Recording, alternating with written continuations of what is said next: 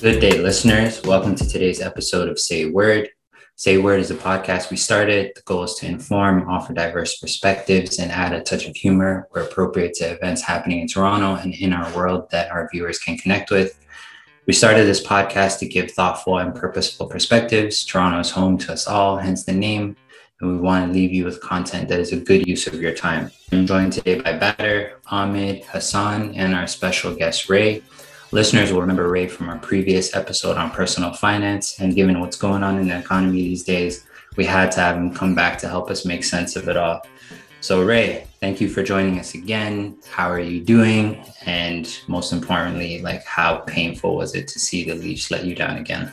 Oh man, thank you for hosting me. The Leafs were looking good this year. We had a good run in the season.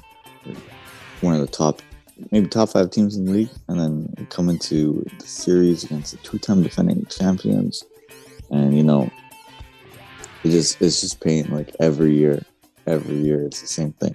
This time, it always feels a little different every time, because sometimes it's worse or better. This time, at least you saw them fight hard, which is nice. So you know they have pieces, but they just got figured out, and you don't know what else to do. It's tough. It's real tough. For sure.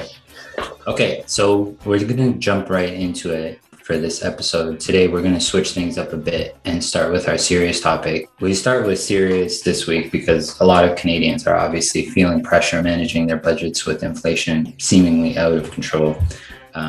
Gas prices are hitting record highs, and it seems like a lifetime ago. I don't know if you guys remember, we were looking at 80 cents per liter at the pump or so during the start of the pandemic, which seems like a lifetime ago. Groceries are getting more expensive, along with most other goods and services. And one word comes up time and time again, and that's inflation. So Ray, we want to start off with the basics and ask, what is inflation? Yeah, so inflation is basically a measure of how much prices are going up. The way they measure it is they take a basket of goods and services that people buy regularly. For example, food and energy are two of the big ones. There's rent is another big one. And then there's all the other things, maybe entertainment, food, restaurants, hotels, airfares, things like that. And the goal of central banks is to manage stable prices and high employment. So with stable prices, their goal of inflation is they want it to be small but positive. Basically, it means that you're growing if your demand outstrips your supply and you have small inflation. If you have negative inflation, then which is called deflation, then basically means you're not really growing. So your goal is to have, roughly, there's no real number that's perfect, but the goal is roughly 2%. Some people say, just above zero is good, but generally, 2% is the target that most central banks and most economists accept as good. You mentioned kind of the basket of goods, which we refer to as, in Canada, the measure most Canadians will hear about is a consumer price index. We could see further increases in the coming months. So we're not sure we're at the peak just yet. And many central banks were of the idea that inflation was transitory. So back in January 2021, the Bank of Canada projected an uptick in inflation, but it expected it would fall back as supply chain disruptions eased quickly. Obviously, that hasn't happened, and that's caused a lot of criticism to be directed to the Bank of Canada. You're seeing that in the political scene as well. Do you think criticism of the central bank is fair, given kind of what the expectation was back then versus what we're seeing right now? So like you said, back then we were saying that inflation is transitory. A lot of it was because, post-COVID, we had a lot of sectors that were essentially shut down, right? For example, hotels, nobody's traveling at all. So some spaces, inflation was going to get hit back. And obviously with the supply chain, COVID damaged that a lot of areas. As you see right now in China are completely locked down, but basically the COVID slowed the supply chain down so much that it was very hard to get anything around the world. Shipping rates increased from anywhere from 5 to maybe 3 to 5x. to ship something from China to LA. So shipping rates increased dramatically, and we saw the supply chain basically break down in front of our eyes. So we thought that, everyone kind of thought that inflation might be transitory, and it'll heal slowly as COVID gets done with and supply chain fixes itself. But we're seeing that's really not the case. Like, first of all, China has a COVID zero strategy, right? So I think some areas they can't go to work unless there's been an entire week with no infections in their whole apartment building. So the COVID policies there are so strict. And we're seeing that as a major bottleneck to the supply chain, where China has tons of factories and I guess shipping boats that are not fulfilling their part of the supply chain. And basically the supply chain is still a mess and really bad. And at first we saw, it was the COVID only sectors that were shut down. And when we're reopening, everything was reopening, those were the areas that were really hot in inflation, and people were saying, "Oh yeah, it's transitory because the reopening sectors are getting hot. It's not, everything else is fine." But then, once the reopening was kind of maturing, people started going out, living life. We had all these stimmy checks to burn on stocks and dinners and clubs and whatnot. That really brought inflation even hotter. And now we're seeing it kind of across the board. So where, like, for example, in the US, airline tickets were at 20% year over year. So, and if you try to book a flight recently, you can see that, like, things are cheap, but they're getting back to, much more normal prices pre-COVID. So it's getting expensive. And especially rents are really hot right now. So you're seeing... Tell me about it. Yeah, you're seeing supply bottlenecks in a lot of places from not only COVID, but now Ukraine and the war that Russia's caused. You're seeing a surge in energy prices. You mentioned gas prices. The price of oil has doubled since last year. But then again, you have all the shipping and refining across that supply chain that's causing the price of oil, the price of gas comes to you to be even higher, around double, if not a little bit more. But yeah, definitely a lot of interplay between different factors that are causing inflation to be so high. That's a great breakdown. And, a lot of pundits have tried to simplify it by blaming the spike in inflation on the war in Ukraine. But as you mentioned, it's kind of a multi-pronged issue.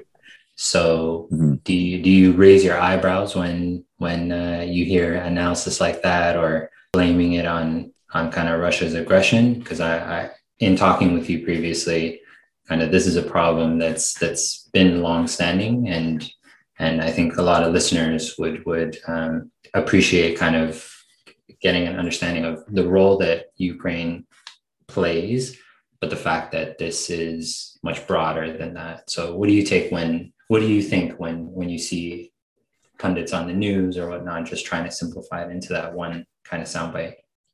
Yeah, it's definitely a lot more than that, and it starts well before, Ukraine and Russia, that started around late Feb, early March. Inflation was a problem already well before that, so you can't really blame it purely on that.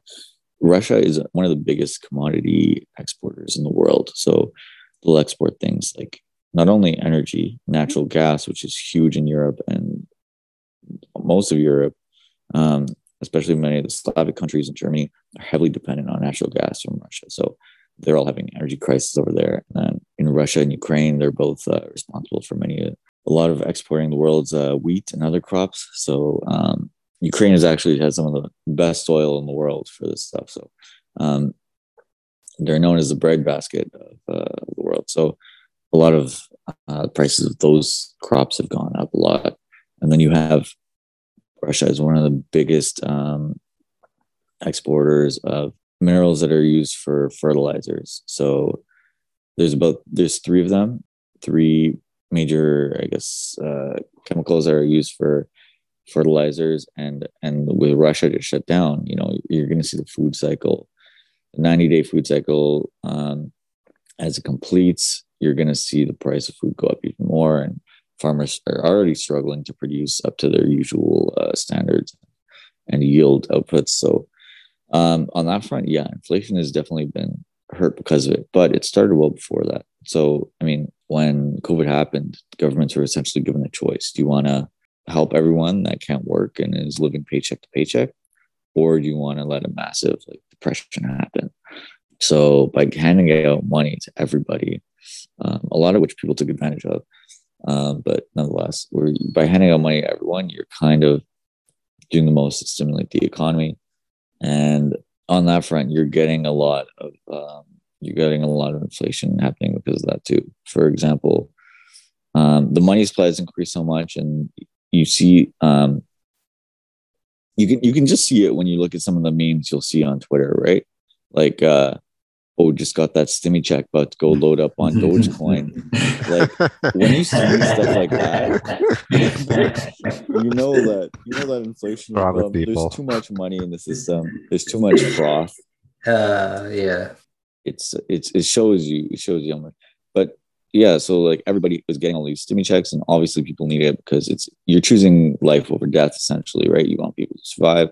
But you pumped so much money in the system, and then on top of that, the Fed has lowered rates, and they do this thing called quantitative easing, where they basically buy lots of bonds to help decrease the cost of capital and ensure a healthy functioning market. So the Fed does all that, and in normal times, they do that for is to help push inflation higher. So they did this time as a stimulus. We're in a massive recession. They want to help companies, help the economy survive. But the cost of that is basically all these factors together have, I guess, encouraged major demand. People are sitting at home, and instead of going out to, fly places or spend money on things that they usually would, they're just, buying stuff, online shopping. And that caused major inflation in some areas. Basically, you got a lot of pent up savings by the average consumer, and now they're spending it, and now inflation is really hot. So it's definitely, to answer your original question, it definitely started well before Russia and Ukraine, but Russia and Ukraine has been no help either, and it's been pushing stuff even higher, and we'll continue to see that likely. There has been a lot of mismanagement of COVID funds, particularly in the U.S. And all of what you were describing kind of goes back to some remarks made by Tony Gravel, who's a deputy governor at the Bank of Canada, and he notes in his speech something called like the perfect storm, and how tricky it is for central banks to kind of manage what's going on in the economy.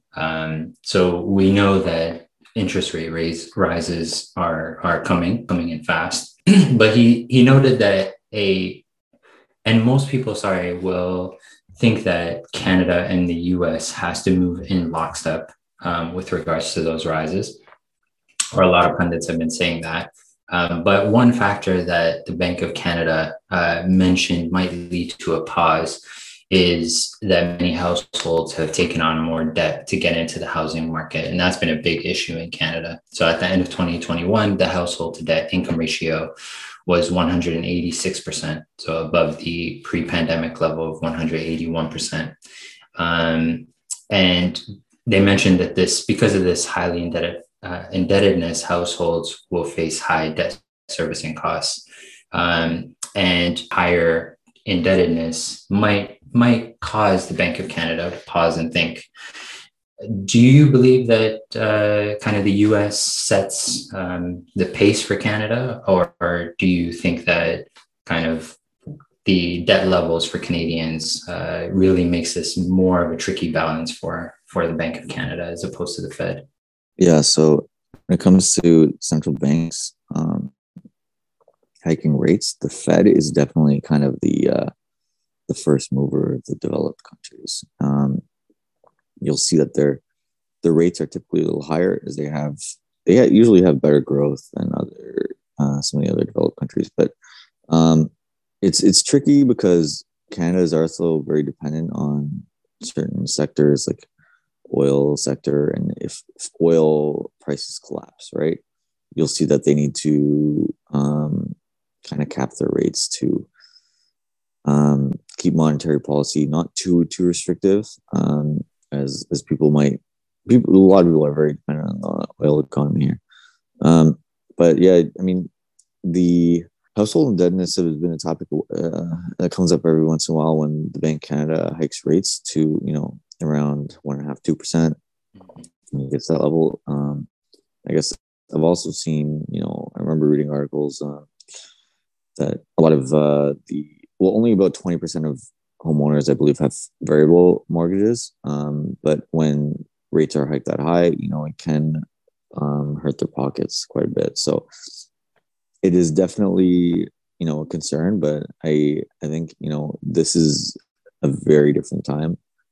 We haven't seen inflation like this since 70s, 80s. So the Fed is going to have to choose, the central banks are going to have to choose, do you want to rates to fight inflation that hurts everybody's pocket, or leave rates, lower to kind of not fully fight inflation, but help the people that are struggling most. But like you said, it's going to be, they're going to have to walk a tightrope and figure it out, take the data as it comes, and it's really hard to predict how they're going to do it. But it's definitely going to be a fine tightrope to walk and figure that one out. Just to follow up on that, so the change in we're seeing a change in the monetary environment, obviously, and due to that, we see a move away from riskier assets. But one asset class, and you touched on it earlier, that has caught a lot of people's attention is crypto. Cryptocurrencies that have been previously touted as a hedge for inflation. It's curious because we're seeing crypto move in line with the broader market downtrend. So I want to ask, like, what you think about that, and is it peculiar given like how crypto has behaved in the past? There are some people, like especially in Russia, who, when the ruble collapsed, they traded the ruble for Bitcoin. And for some emerging market countries, it can be a relative store of value to get their money into crypto, which is hard to regulate than going to the ATM, trying to find someone who will sell them dollars in their country. So from that perspective, it can be a store of value, and there are so many perspectives to this. But the main one I say is, it's crypto is very much like it's a higher beta version of stocks, like of the S&P. What I mean by that is when stocks go up or down, Bitcoin is also going to go up and down, but it's going to be up and down more than stocks are. So it's overall is a more speculative asset. And when you're in a recession, people are not going to be like, the first thing I'm going to sell is my RSP, TFSA, or my car, my house. The first thing I'm going to sell when I need money is my crypto. So it's really just like it's really, to me, it's just like a separate asset class, but it's definitely less of a store of value than people really think it is. Yeah, just a lot of great points Ray made, and I just wanted to get his maybe opinion on, initially the whole craze about crypto was that it was leveraging this like new technology, blockchain technology, and then that was part of its value rather than just being some sort of asset to trade. And I know, as some of you have worked for banks, I know that blockchain technology is becoming more common. Have people just lost sight of this, Ray? Is this like there's just too many coins in the market? No one really knows what the technology is being used for anymore. Like what is it that people are misunderstanding? That's an interesting question, because crypto moves so fast that one day you think you're caught up, and then a week or two later, it's like crypto's already moved on from that onto the next thing. Like people are,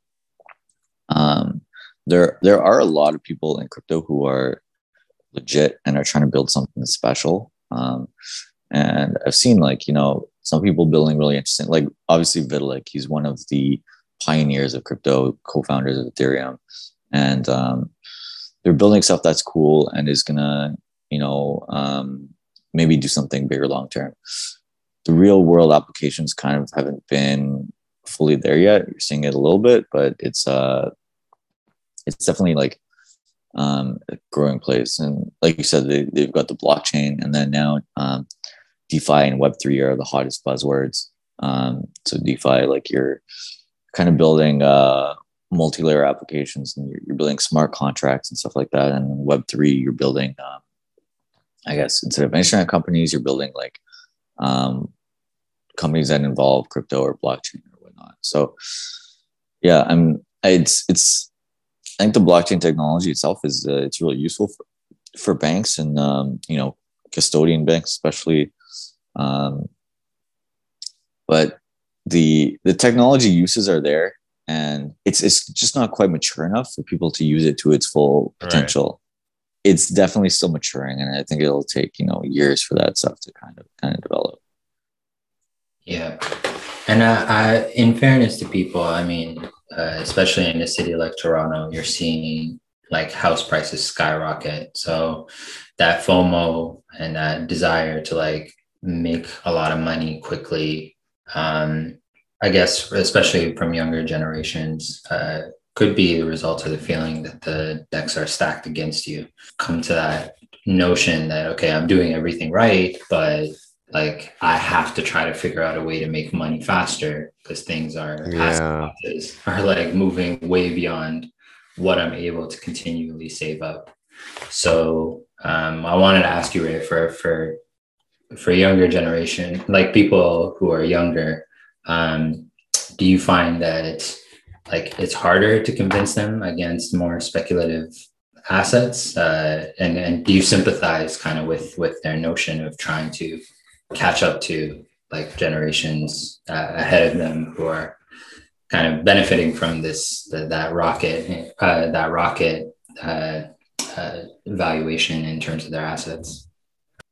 Man, that's such a tough question because capitalism has really been good for a lot of things, but one thing it has been bad for is wealth inequality. And you're seeing like some people are so rich that like Elon Musk, like, dude, if you were earning 180K from the day Jesus was born till now, you still wouldn't be as rich as Elon Musk.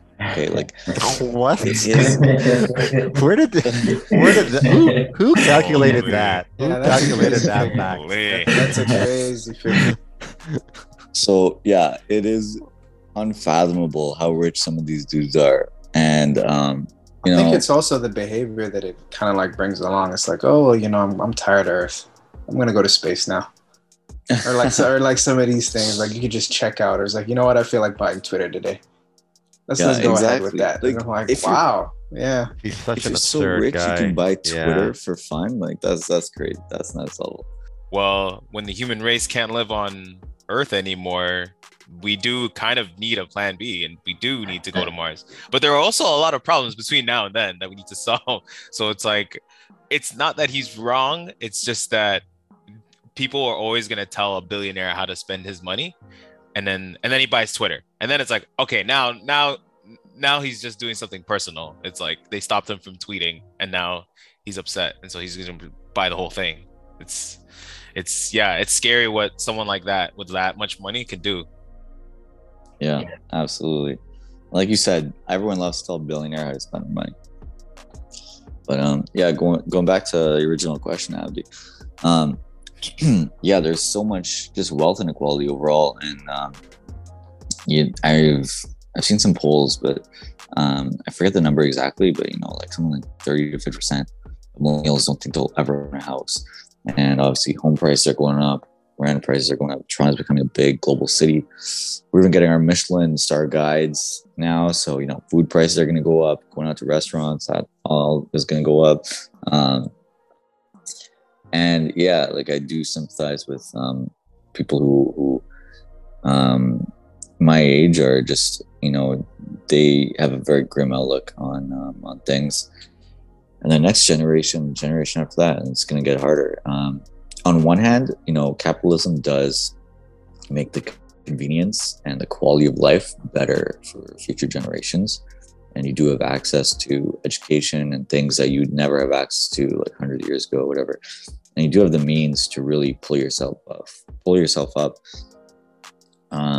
But it is, the distance is a lot farther now to pull yourself up. So And I do think there could be government policy that could help balance that wealth inequality a lot better. I'm not saying we need to hire like socialists to run the government, but there's something we can do.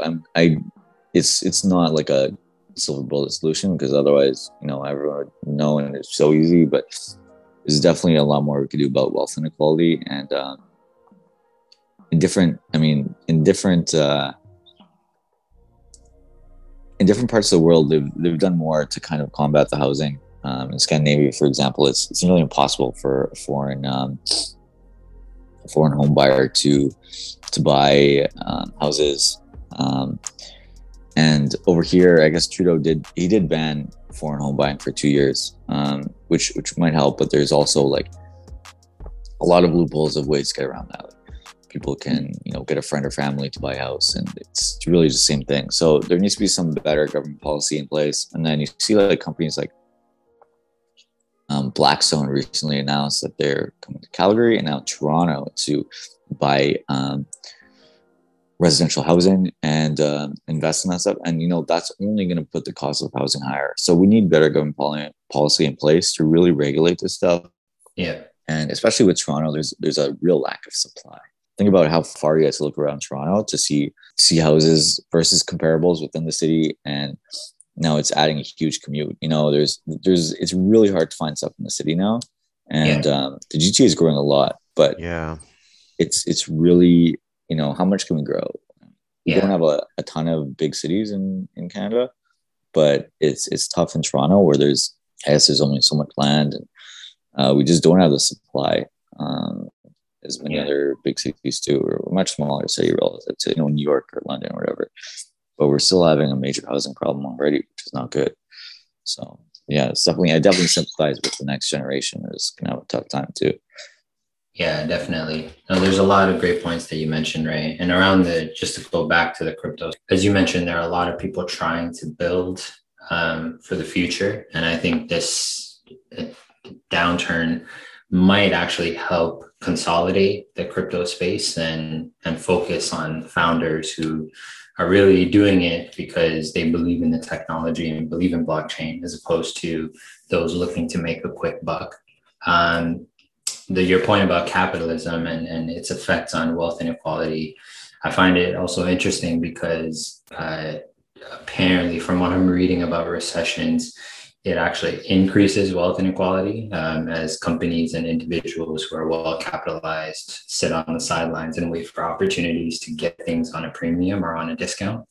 A lot of companies or households and small businesses, for example, that have been trying to deal with headwinds around the pandemic and really looked at this time to kind of springboard or do better or try to recover, are facing challenging headwinds as well, and their cost of borrowing definitely will go up. So, I mean, it's super fascinating to chat about and talk about. I don't think any one of us would want to be in Jay Powell or Tiff Macklem's position, but we'll see how they navigate. The last question I wanted to ask you, Ray, was obviously on this podcast we haven't went into personal advice, and there's a reason for that, just because we don't know where the market's going to go. So I don't think it would be wise to try to tell people to do this or that when it comes to their own personal finances, because finances are personal at the end of the day. So it all depends on your circumstances.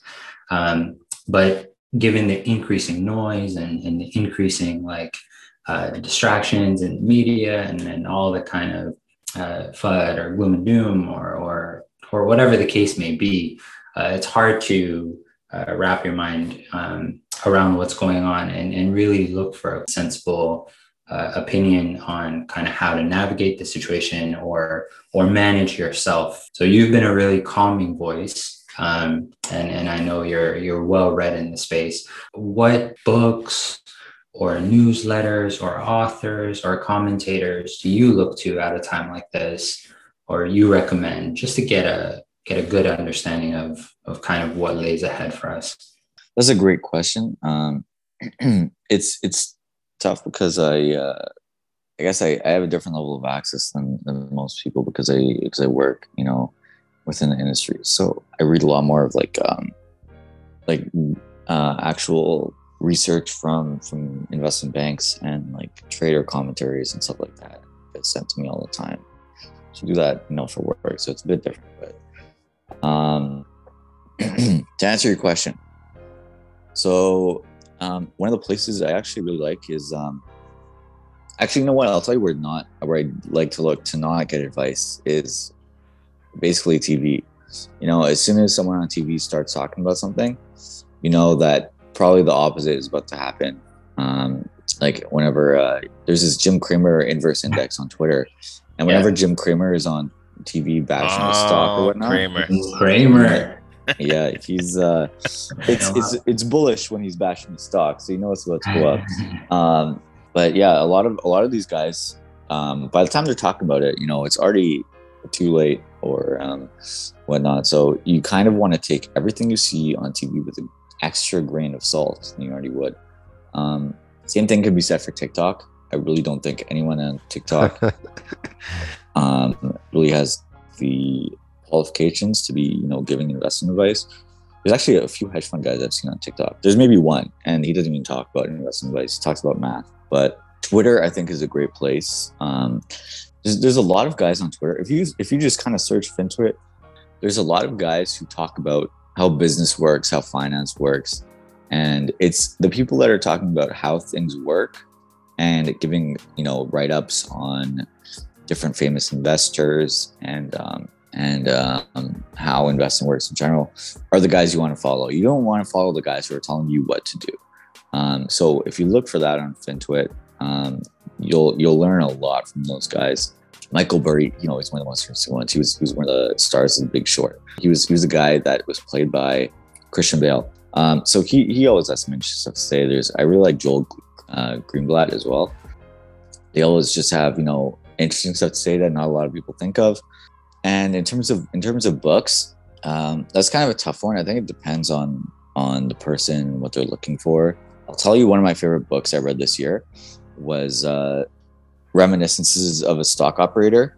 It was one of the only finance books I read this year, actually. But it's about this story of Jesse Livermore, who was supposedly the greatest trader of all time. And he traded during the late 1800s and the early 1900s, including the Great Depression. And it was really interesting because it showed, first of all, he was working bucket shops where, anyone could walk in and get like 100x margin or leverage and trade on that.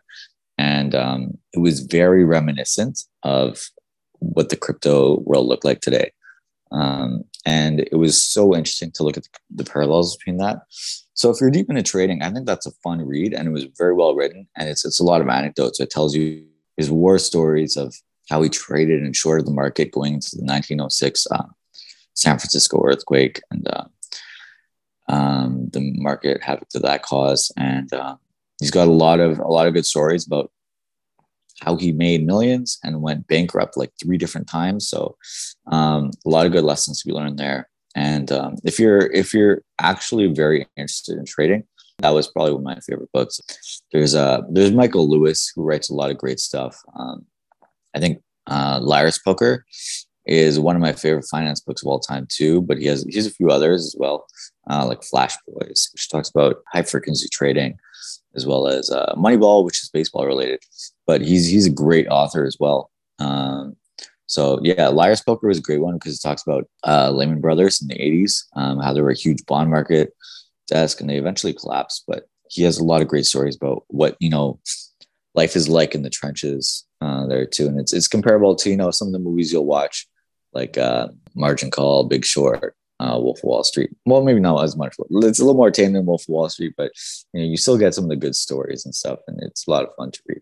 So yeah, when it comes to personal finance, at least a lot of books, can be blog posts, and they often are. So I tend to do, when it comes to personal finance and stuff like that, I tend to do more research online rather than looking at books.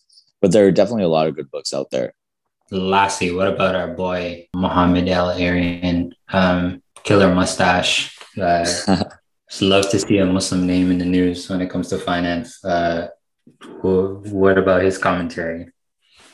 Oh yeah, actually, like his stuff. He is very eloquent, and he does a great job of explaining what's going on in the market. I think he's one of the few talking heads that is trustworthy, because he's not going to tell you what to do. Like Jim Cramer, he's not going to tell you to short or buy a stock. He's going to tell you what's going on and how things work, kind of. So those are the people that you should look to when you're looking at online personas. You want them to tell you how things work, let you think for yourself. When it comes to investing, you got to come to your own conclusions on stocks and stuff, to your own research. But he's one of the few voices that I think he's a smart guy. Yeah. Awesome. Okay, so I think we're gonna end it there. Thanks again for your time, Ray. Really, really great perspectives. Always great points. Thanks, Ray. And my pleasure, guys. Yeah, thanks so much for joining us. And as always, to our audience, we hope you found this insightful. We hope it made you think, and we look forward to having you join us for our next episode. And for those in Toronto particularly, hope you enjoy the great weather. I know it's been a long and rough winter. So we hope we helped you make sense of what's going on in these economic times, and obviously don't want that to put a damper on your summer. So we hope we've earned it, and we hope you go enjoy this great weather and this great summer.